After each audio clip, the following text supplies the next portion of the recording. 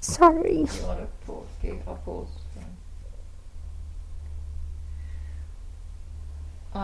We just stopped the tape there, but obviously it was a difficult time. Looking back, you can see how things were hard for you as a child, but looking back now, how do you think the time at the Cottesloe Salvation Army Home affected you in later life? The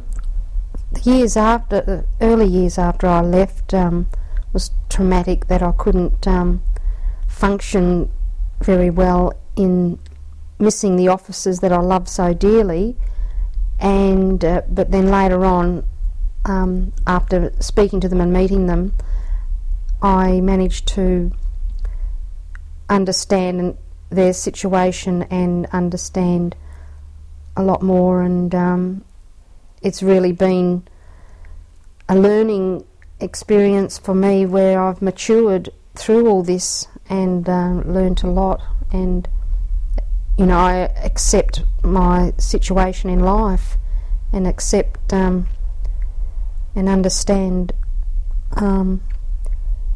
that thousands of people have been through the same situation as me, so I feel that I've got no problems now, and